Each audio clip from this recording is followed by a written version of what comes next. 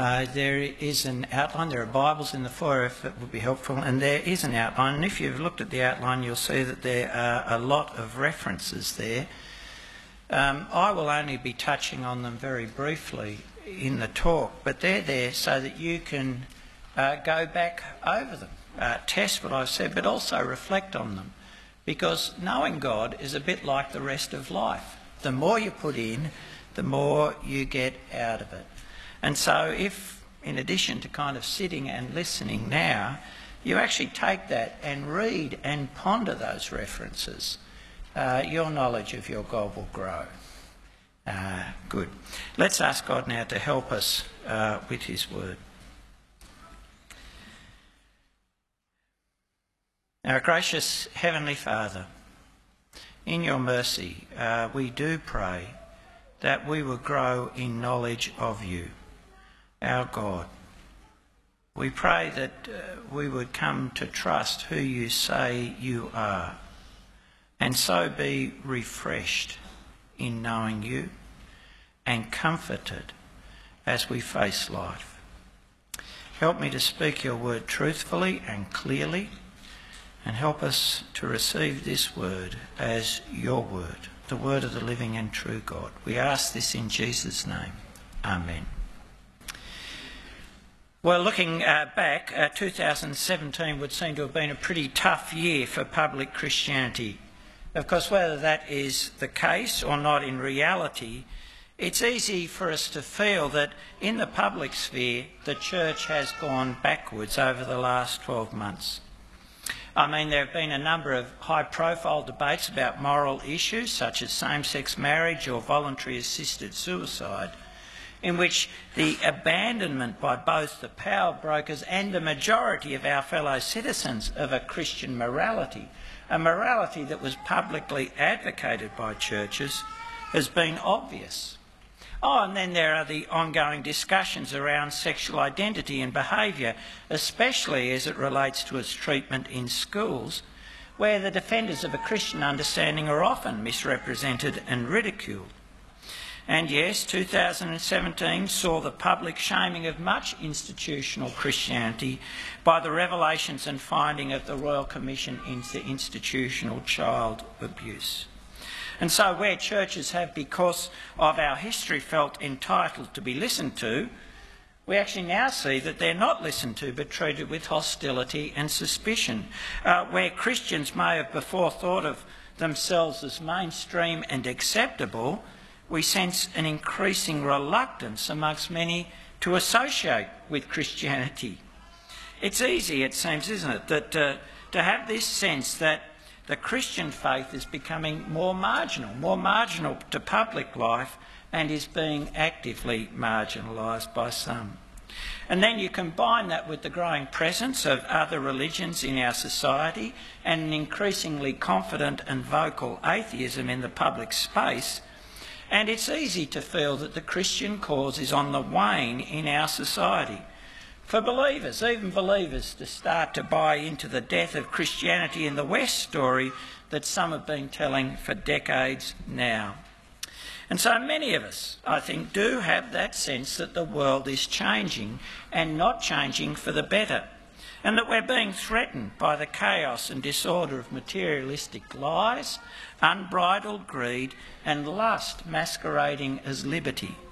And we know, of course, if we read our Bibles, say Revelation 12 and 13, that behind all these things is the implacable anger of the devil against God's people.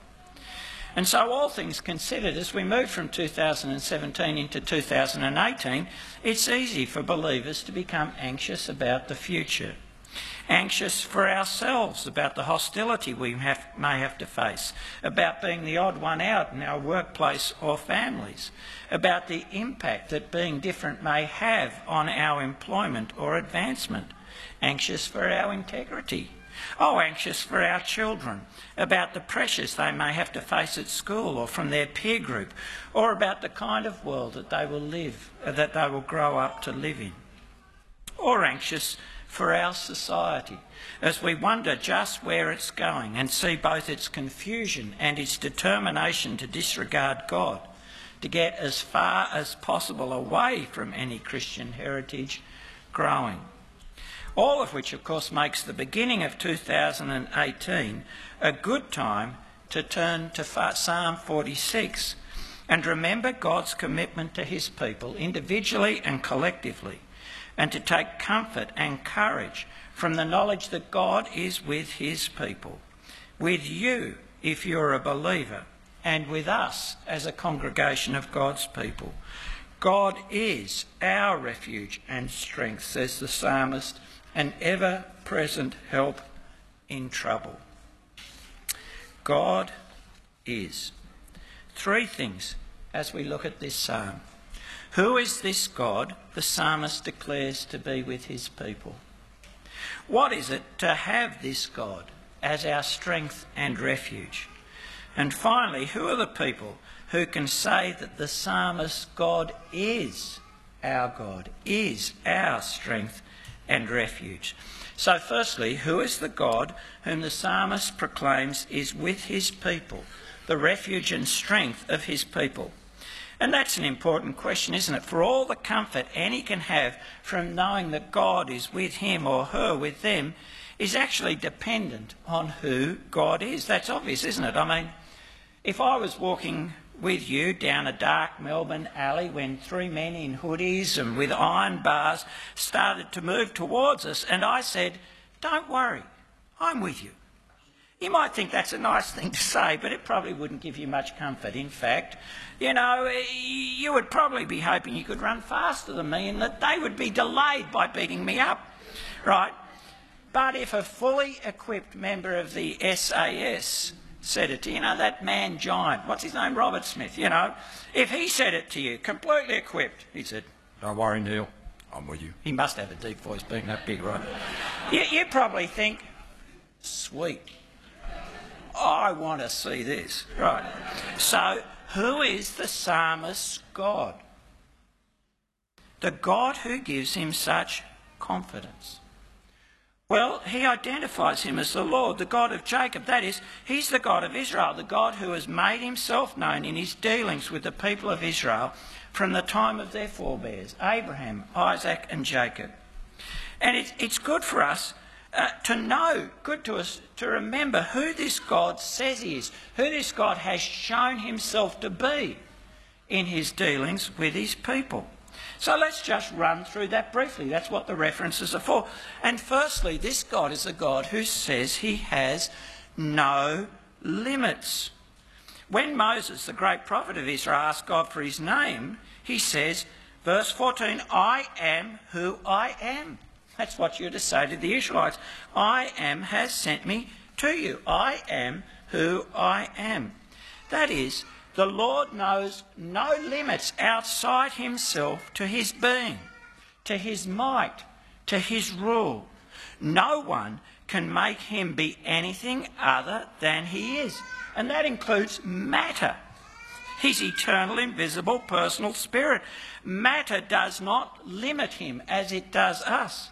And so he is not limited in space, in where he's present. So there is no place where he is not present. Where can I go from your spirit? Where can I flee from your presence? The heavens, the depths, the dawn, the side of the sea?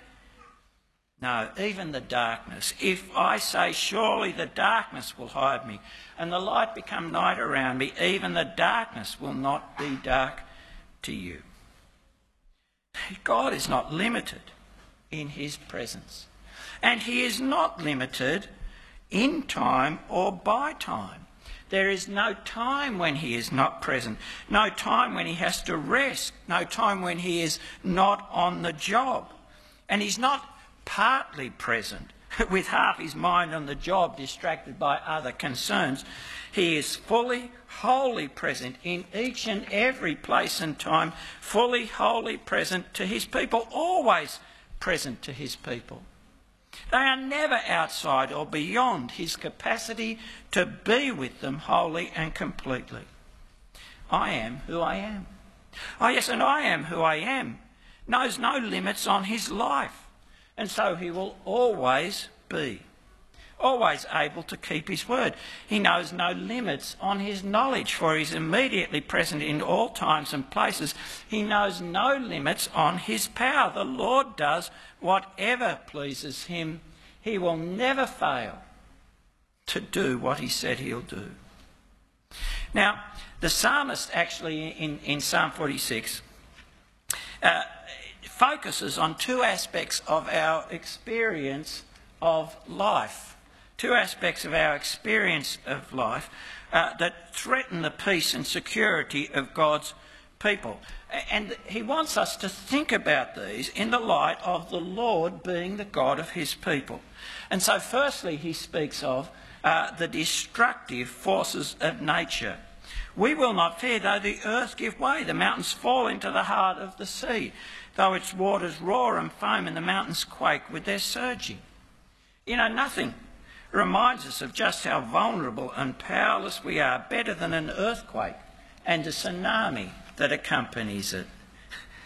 Irresistible, uncontrollable force that shakes the foundations of our lives. Everything we take for granted in an earthquake is shaken.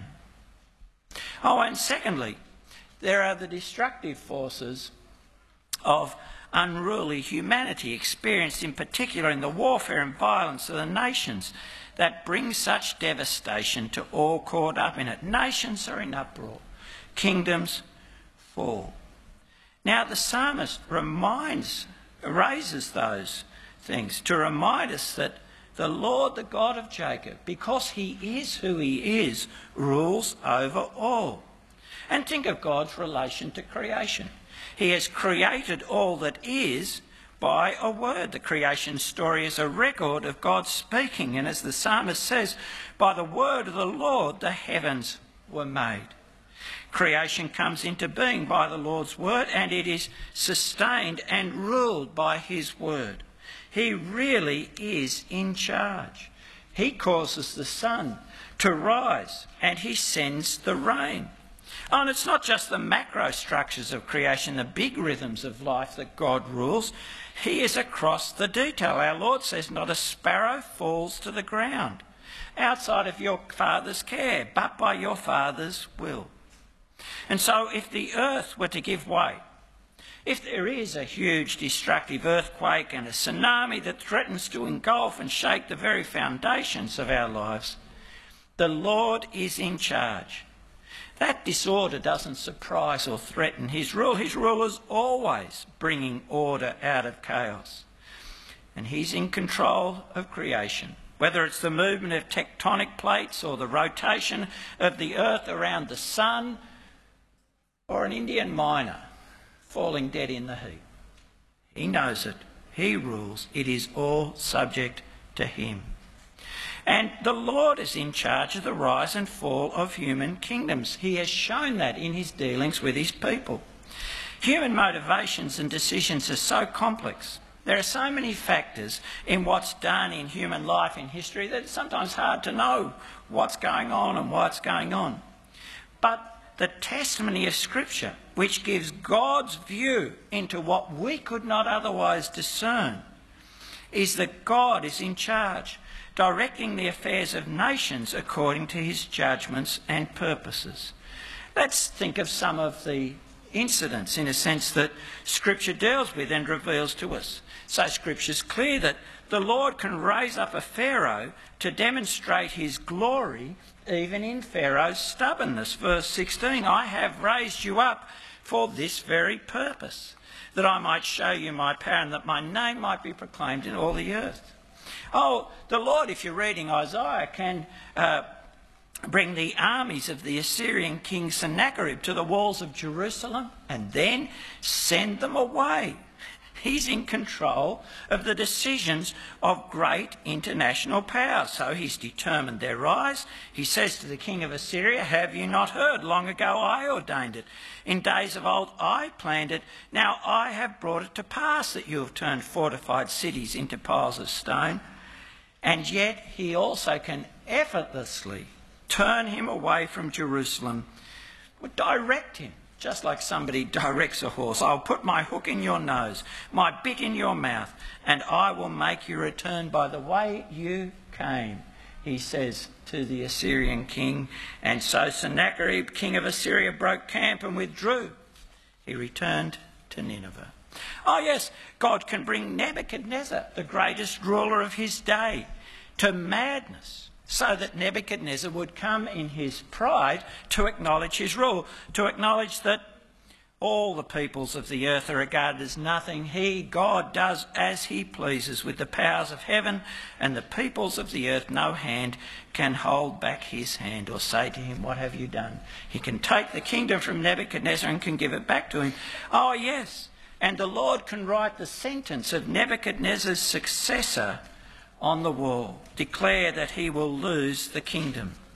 Equally so, the Lord, we're told, can raise up Cyrus. And Cyrus's life story is remarkable. He didn't look like the person who would become the first king of the great empire of the Medes and Persians. But he did. And he did because the Lord raised him up to save his people, to bring them back to Jerusalem from Babylon, even though Cyrus neither knew nor acknowledged the Lord. This is what the Lord says to his anointed, to Cyrus, whose right hand I take hold of, to subdue nations before him. I summon you, verse 4, by name, and bestow on you a title of honour, though you do not acknowledge me. There are even more examples, aren't there? The Lord can trap, in the book of Esther, we see a malevolent Haman in his own schemes through a king recalling an event before Haman ever came to power. Oh, the Lord can use the decisions of the powerful, as we confess in the gospel, to further his purpose of saving the world through his Son. Though they didn't intend to serve anything other than their own self-interest in getting rid of a troublemaker, yet they did what the Lord's power and will had decided beforehand should happen. The Lord rules over the affairs of nations. The outcome of their decisions and their activities serves his purpose. That's what Scripture says. That what we see in these particular events is actually true of all human affairs, even when we don't know the purpose of God, even when that purpose is not revealed to us. He rules over the nations, and he does today. He rules over China, the US, North Korea, their leaders. They are all subject to him. As the author of Proverbs says, a king's heart, a ruler's heart's like streams of water in the Lord's hands. He directs it wherever he chooses. We need to know that, because if that's true of kings, it's true of parliamentarians and employers and customers, of landlords and lecturers. The God of Jacob rules. He rules nature. He rules human might and wickedness. And he's made clear in his raising Jesus from the dead that he rules over death. That death cannot withstand him, represents no limits on his rule. And wonderfully, the psalmist tells us that the Lord is determined that he be glorified in his rule over the nations and the earth, in his dealings with them.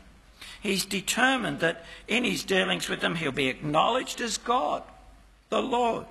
That in his dealings with them that all will see the truth that he is the God he has revealed himself to be. They'll see that his character is true, his purposes fulfilled, his promises kept. He will be exalted. The psalmist God is the Lord Almighty, creator of heaven and earth, the ruler of the nations. So what is it to have this God as your refuge and strength, the one in whom you can find shelter and protection? Well, the psalmist gives us a picture in verses 4 to 6 of the psalm. When he speaks of the city of God, that is, when he speaks of God's people gathered in God's presence. And remember, that's actually where we are. The refrain of this psalm is that the Lord of hosts is with us. So there is a river whose streams make glad the city of God, the holy place where the Most High dwells. God is within her. She will not fall. God will help her at break of day. Nations are in uproar. Kingdoms fall. He lifts his voice. The earth melts. there is a river. See, God is telling us that to have God as our refuge is to have access to ever-renewed life. This picture of a river flowing from the presence of God originally comes from the Garden of Eden, from which flowed the 4 rivers to water the earth. But the picture is actually developed in Ezekiel as a river flowing from the temple, from the very presence of God. A river that, well, gives life to everything where it flows. The psalmist is saying that to have God as your refuge, to be in his presence, is to have life. A life that doesn't depend on your own strength and resources, that actually doesn't depend on the resources of this creation, but on God himself. Life that flows from God. Oh, and to have God as your refuge means to have access to God, for he chooses to dwell among his people. And so your prayers will always be heard. He'll hear you and know you. Oh, to have the Lord as your refuge is to be secure, verse 5. There it says, God is within her. She will not fall. When, verse 6, the earth itself is convulsing and powerful kingdoms fall, the city of God, those living in God's presence will not. They will stand firm. They'll be shaken. What they have built will remain when all else crumbles. And of course, to have the Lord as your refuge is to be able to rely on timely help. God will help her at break of day. A break of day was when the assault was often launched by a besieging army. It was actually a time of great danger and threat. But God will be there at the right time, the needed time. He won't come too late. He won't appear after the attack to help you deal with the rubbish. He won't be absent. He will be there at the right time with you in the danger. The psalmist actually summarises that security in verses 7 and 11. The Lord Almighty is with us. The God of Jacob is our fortress. Those who can say of this God, he is our God, can say that. Those who can say God is their refuge and strength are those then who know and can rely on God's commitment to them, who can know that they're never on their own, never left to their own resources, never left unprotected from the hostile forces that threaten their life. That presence of God with his people is the security and joy of God's people, their praise and hope. Knowing who the Lord is means it's wonderful to be able to say the Lord Almighty is with us. So who can say it? Who are the people who can say with confidence, God, the Almighty Creator, the ruler of history, the God who is our refuge? Who can say the Lord is with us? Who can say the Lord is with me? That's actually the most important question, isn't it? So in a sense, let's break it down to 3 questions. What is the sense of our? How can the psalmist say the Lord is our help? And how can we today say it and know it to be true for ourselves? So what's the sense of our when somebody says God is our God? When we remember who God is, of course, we realise that the word our doesn't have the sense of possession in terms of belonging to me, accountable to me, to be used by me as I will. Not our in the sense of our car or our home. Oh, and our doesn't have the sense that we use it in when we say our cricketers. You know, our cricketers have won a test or whatever they have done. We tend not to say it when we say our cricketers. We say those cricketers have lost a test, but our cricketers.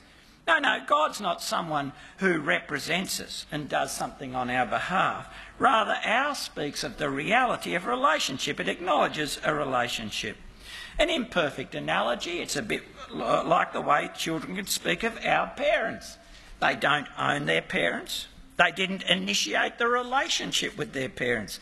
In fact, in a sense, they belong to their parents and they've come into a relationship at their parents' initiative. Yet that relationship's real, with privileges and responsibilities. To say our God is to say that we have a relationship with God.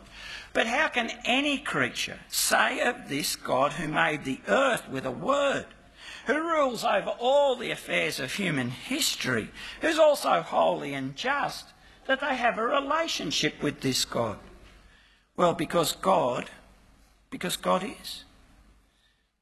And God freely chooses to enter into a relationship, freely commits himself to it, but only where he freely chooses to commit himself to the relationship, because he's the Lord. He rules and no one rules him. No one can make him do or be anything he does not will. Because of who God is and who we humans are, it's a relationship that God has to initiate, that God has to bring into being. And that's actually what we see when we think about how the psalmist can confidently say, God is our refuge and strength. You see, he says that because he's one of the descendants of Jacob, one of the people of Israel, the people with whom God entered into a formal relationship with at Mount Sinai, a covenant. As part of that covenant, God said that he would be the God of the people of Israel, that they would be his people. I will walk among you, Leviticus 26:12, and be your God, and you will be my people. Because of God's initiative, they can call him our God. But how did that relationship come about? How did Israel become God's people? By being good? By doing everything God had said? By being particularly insightful or wise? Well, no, none of those things. It's only because of God's initiative of grace, because God chose their forefathers, Abraham, Isaac and Jacob, and because God decided to love them. The Lord did not set his affection on you and choose you because you were more numerous than other peoples, for you were the fewest of the peoples. It was because the Lord loved you and kept the oath he swore to your ancestors. It's because God's decided to love them and to freely keep the freely made promises that he gave to Abraham, Isaac and Jacob. And because the Lord chose them in love, they became his people through his great saving work in delivering them from slavery in Egypt. And having rescued them, he then entered into that relationship with them. That relationship that allows them to say, he is our God, allows them to know that he is committed to them as his people. The people of Israel, the psalmist could call God our God because of God's electing grace and his gracious saving action. And that's the only way any can have relationship with God. God's free choice and God's rescue of them from bondage. And yet we know for all that the psalmist says here, this people fell away from God. God actually did bring them into judgment, abandon them to their enemies because they went and worshipped other gods. And yet, believers in Jesus, today can know this psalm as their own, can say these words as their own because of God's gracious choice and his even greater rescue of them because of that choice. Yes, they've not just been rescued from Egypt, they've been rescued from bondage to sin and death. That's right, believers in Jesus are God's covenant people. This is John 6. Because of God's initiative of grace, they are those given to him by the Father. All those the Father gives me will come to me, and whoever comes to me I will never drive away. Oh, and we are, because of the Father's gift, the beneficiaries of the saving work of the Son. That death which brings into being the new covenant, where all who have faith in Jesus are forgiven and made God's people, where God remembers our sins no more. We are set free from sin because Jesus is determined to save all those given to him by the Father. He pours out his blood for the forgiveness of our sins. And when we see that, When we see that believers can say of the Lord that he is our God because of the death of his Son, we are also brought to recognise the depth and strength of God's commitment to his people, of our Saviour's commitment to his people, and know the comfort and courage that brings. We should know the depth of that commitment. It's a commitment that Scripture says starts in eternity, chosen in him before the creation of the world to be holy and blameless in his sight. In love, he predestined us for adoption. It's a commitment that is realised through the death of God's Son, the Good Shepherd, who lays down his life for his sheep. And it's a commitment that we are assured will find its fullness in being joined to Jesus forever, where all that is his will become ours as he presents his people to himself as his radiant bride.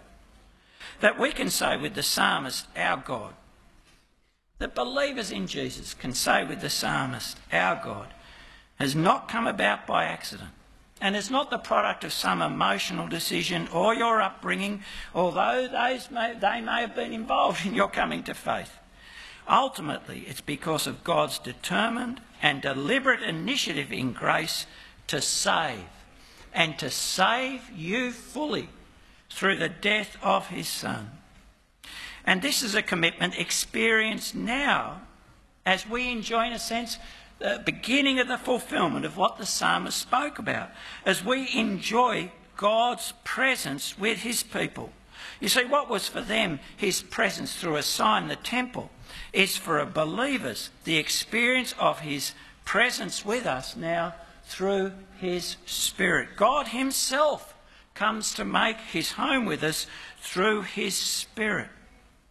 God is present amongst us by his Spirit individually and collectively. A presence that assures us of his fatherly love, a presence that is determined to change us into the likeness of his Son, a presence that is the source of new life as God shares his own inexhaustible life with us, as we know those rivers of living water through the gift of God's Spirit, as we are renewed in life through the life of God. To be able to say, God is our God, and believers can say that, is security and hope. For the Lord who is with us has committed to keeping his people, to actually make sure that no one denies them what he intends for them, plucks them from his hand. And we know Christ is vigilant to watch over his flock and keep them.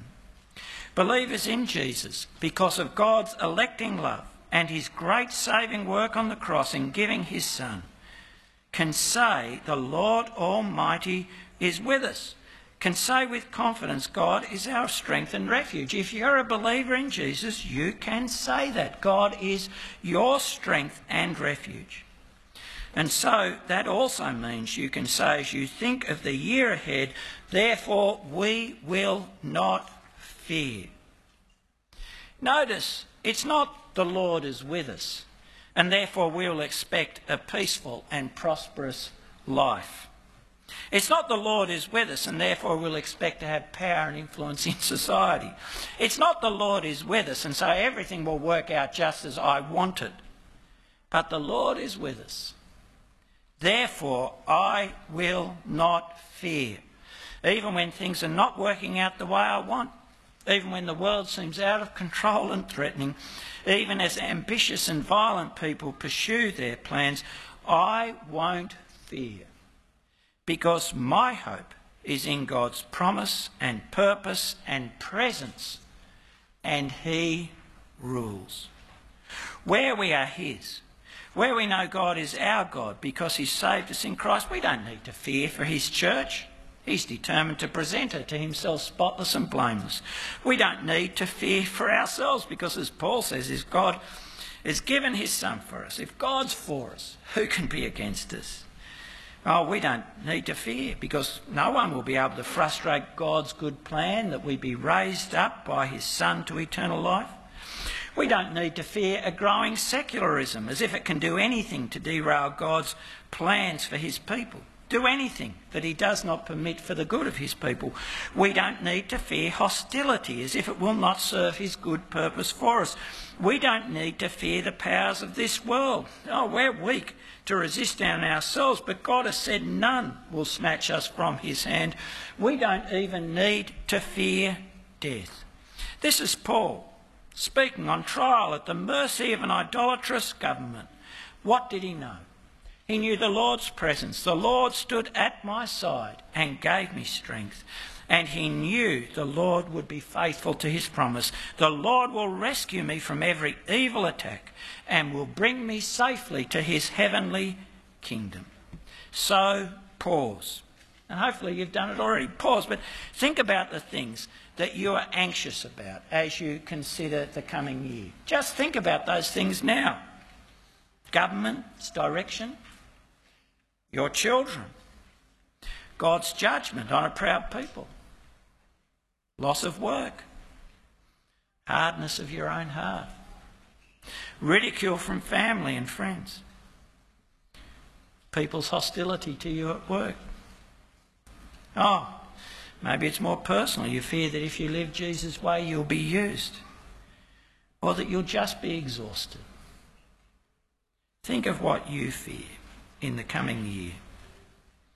And then say to yourself, if you're a believer, because I belong to God's people through trusting Jesus, his Son, because I can say God is my God, because of his electing love and powerful saving work through the death of his Son, God is my strength and refuge, my present help. And that's true, believer in Jesus. The Creator of heaven and earth, the Lord Almighty, has made himself your God through giving his Son for you. And he is present with you through his Spirit. God is my strength and refuge. Trust his word. And as you contemplate the year to come, say, therefore, I will not fear. I know he will keep his promise to me. I know he will give me timely help. I know that his life can ever refresh my life. I will not fear. And saying that, resolve to live a life freed of fear, where you live confidently, confessing Jesus as Lord, obeying him in all things. Live confidently, conscious that each day you are in the presence of your God. The Lord Almighty is with us. The God of Jacob is our fortress. Let's pray. Our gracious Heavenly Father, we pray that these would not just be idle words to us, that as we think of the year ahead, as we sense in our own hearts our anxieties and fears, we pray in your mercy that we would remember who you are, that our God is the Creator of heaven and earth, the Lord and ruler of the nations. And we pray in your mercy that we would remember how we can call upon you as our God, because of your eternal, electing, gracious decision in love to call us to yourself, because you've given your Son for us in love. Help us to feel your commitment to us. And we pray, gracious Father, help us to know that you are with us, and we live in the power of your Spirit and the presence of your Spirit. And so we pray, help us to live lives which show we do not fear. Help us to live lives of joyous obedience to our Lord Jesus and joyous confession of him as Lord. We ask this in Jesus' name. Amen.